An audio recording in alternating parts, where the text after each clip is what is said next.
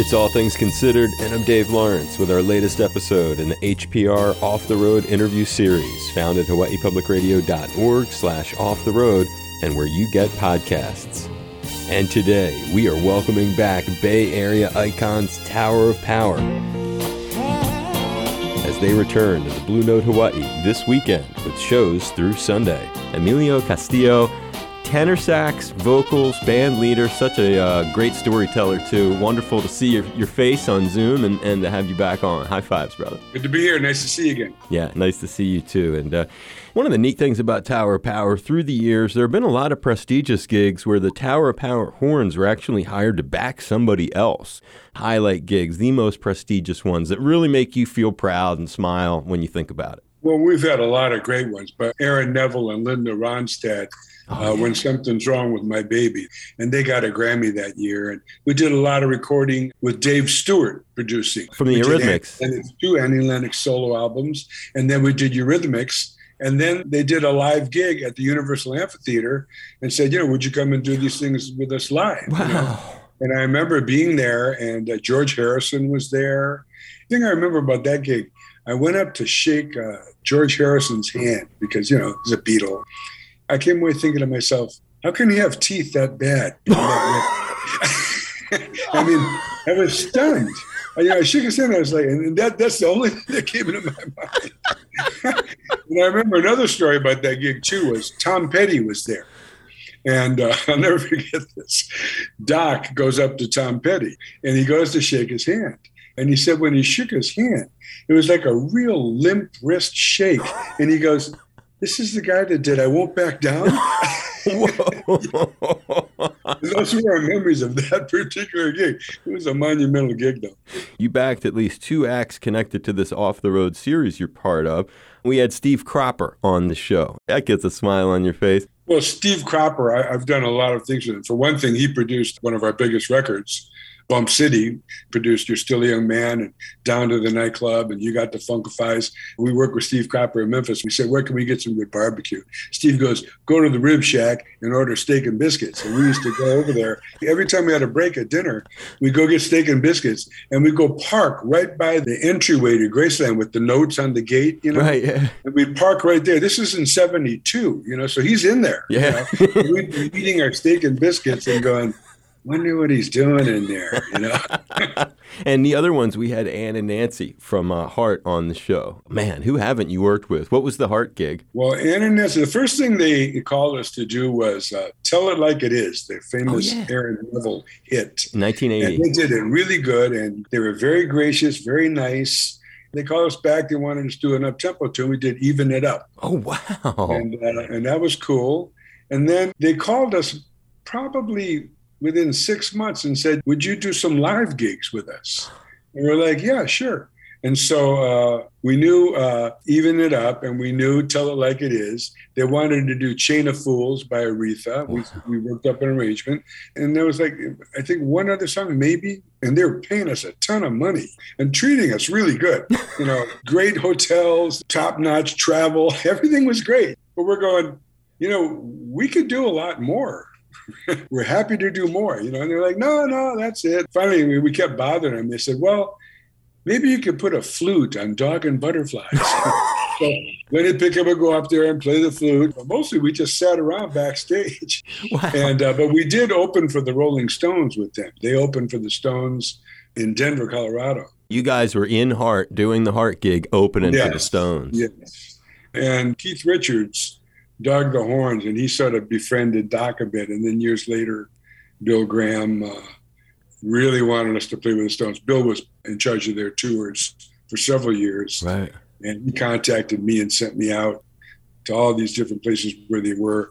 He told me, you're just going to hang out. And when they see you, it's going to be their idea to ask you to sit in. He said, I can't tell them. It's got to be their idea. Wow. Okay, so I'm at a hotel in LA and a hotel in San Diego, and then they come to San Francisco and he puts me up at the Fairmont, and I'm there, and they're not saying a word to me. Just hanging out. And finally, they're playing at Candlestick Park. We go, Bill says, don't you get it? I want them to play with you. They're a great horn section. And Mick Jagger goes, because I remember there was one incident in Denver. He had the idea. There was what they call a hospitality suite at the hotel for the Stones. So you can imagine $1 million sound system and delicacies and wines. And he tells us, meet me at the hospitality suite. Mick Jagger's going to be there. And we go, and he's there, and he's listening to Prince. This was when Prince first came out, and not a lot of people knew about him, but we knew about him because Prince did his first record across the hall from us, Sausalito at the record plant.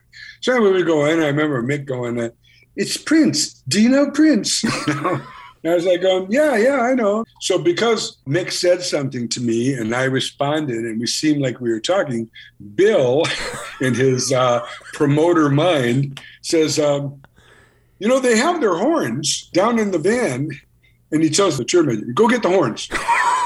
While Mick is standing right there? Yeah. And I'm thinking, go get the horn. What are we going to do?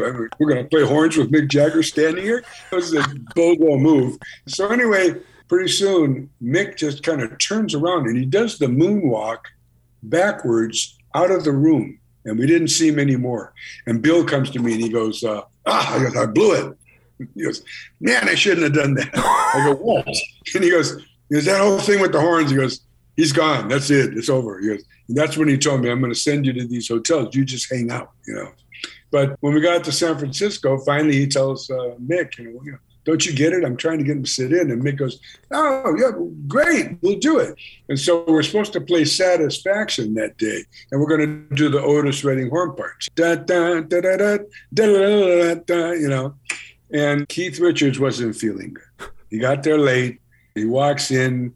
He sees the horns. He goes, what's this? And Mick goes, Tower Power horns. They're going to sit in. He goes, not today. And they cancel us. And I split. I'm done. I've already hung out at 4 different hotels. I go back. I'm at my father-in-law's. I fall asleep. And he wakes me up the next day. He says, aren't you going to the Coliseum? I go, no, I'm done with that. And he goes, no, I think you should go. So I get a cab and I go. When the cab pulls up, Bill Graham is out there going, get in here. They're rehearsing. And I go into this trailer and Keith Richards is sitting there and he goes, we're doing Satisfaction, the Otis Redding version. Do you know it? I go, yeah, I think so. So they get out there, they do their set. They have a riser set up for us with 5 microphones and we're waiting behind this scrim. They finish their set and they come back behind the scrim waiting for the encore. That's when we're all going to go out and play together. And Keith Richards passes out on our riser. He's on our riser, laying down.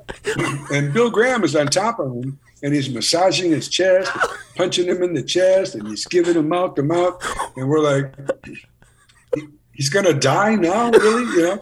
And then all of a sudden, this guy shows up with this black bag.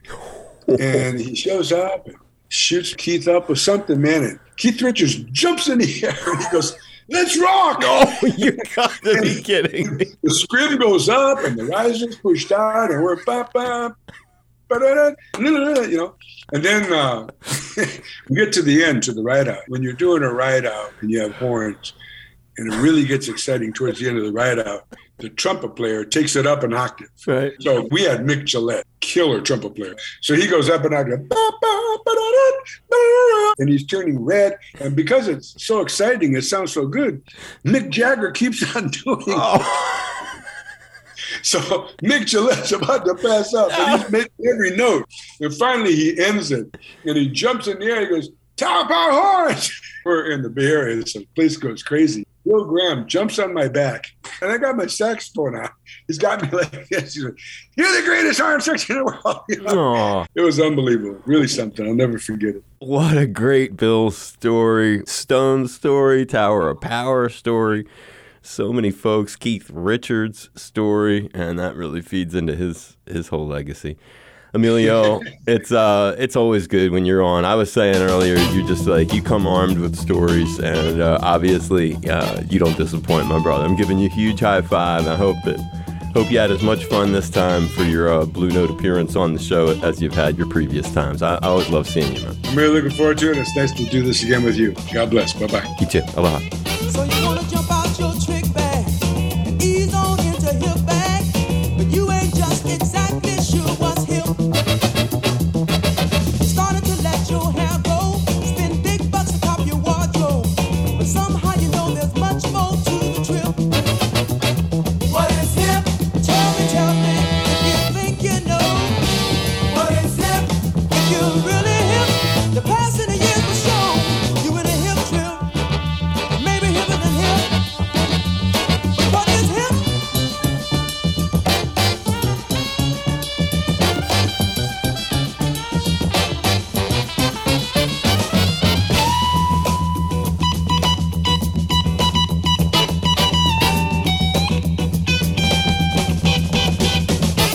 You became a part of a new breed, been smoking only the best weed, hanging out on the so-called hippie set, being seen in all the right places, seen with just the right faces.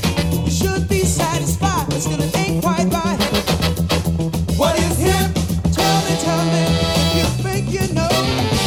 What is hip? If you're really hip, the past and the years will show you in a hip trip. Maybe hipper than hip.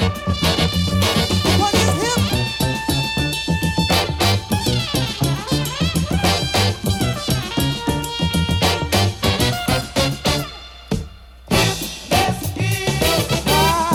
What it is. Hipness is what it is. Hipness is what it is. And sometimes hipness is what it ain't. Hey,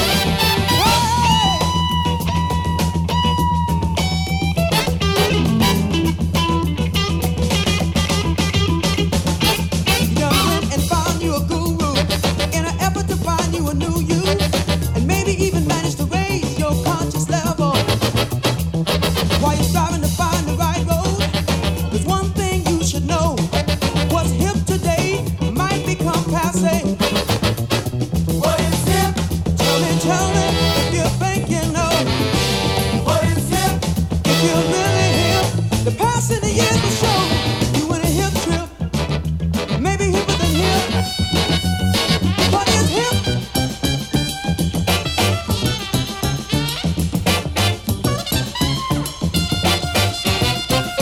Think about it, y'all.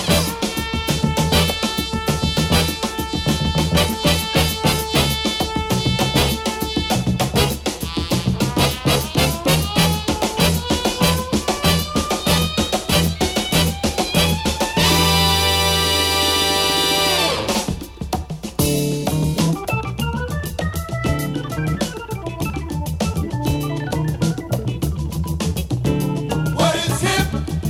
Tell me if you think you know. What is hip? If you're really hip, the passing years will show